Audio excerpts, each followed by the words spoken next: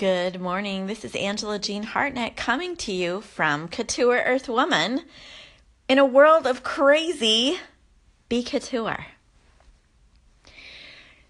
So this is the second of the podcast that I've begun here, and I'm wanting to just jump right in, y'all. On my website, angelajeanhartnett.com, you'll find at the top the 2018 projects that I've started beyond vegan and holistic wholeness. And I mentioned that in the podcast 1, and going to my website at the top, you can find the projects, and you can also find the contact page where you can go to that page and get a hold of me. So I'm wanting to just jump right in with the first blog on Holistic Wholeness's page. And it's titled The Pressures of Dangerous Decision. And it's the idea that informed consent is up right now. Informed consent.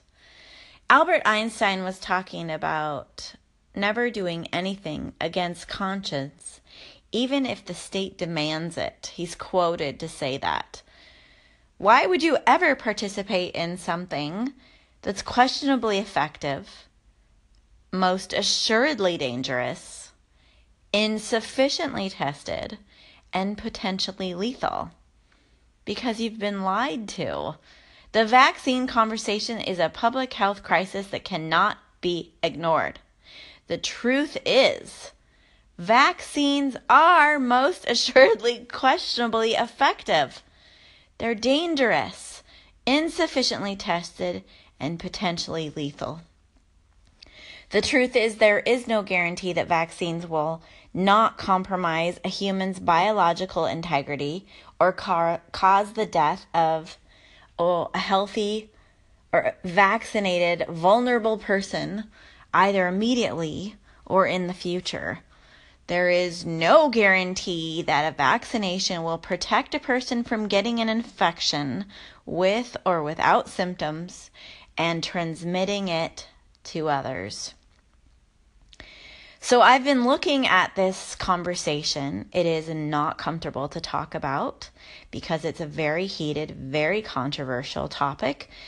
And the reason why is because since 1953 and probably before, health officials at the U.S. Center for Disease Control told doctors that they needed to give children 16 doses of 4 vaccines by the age of 6.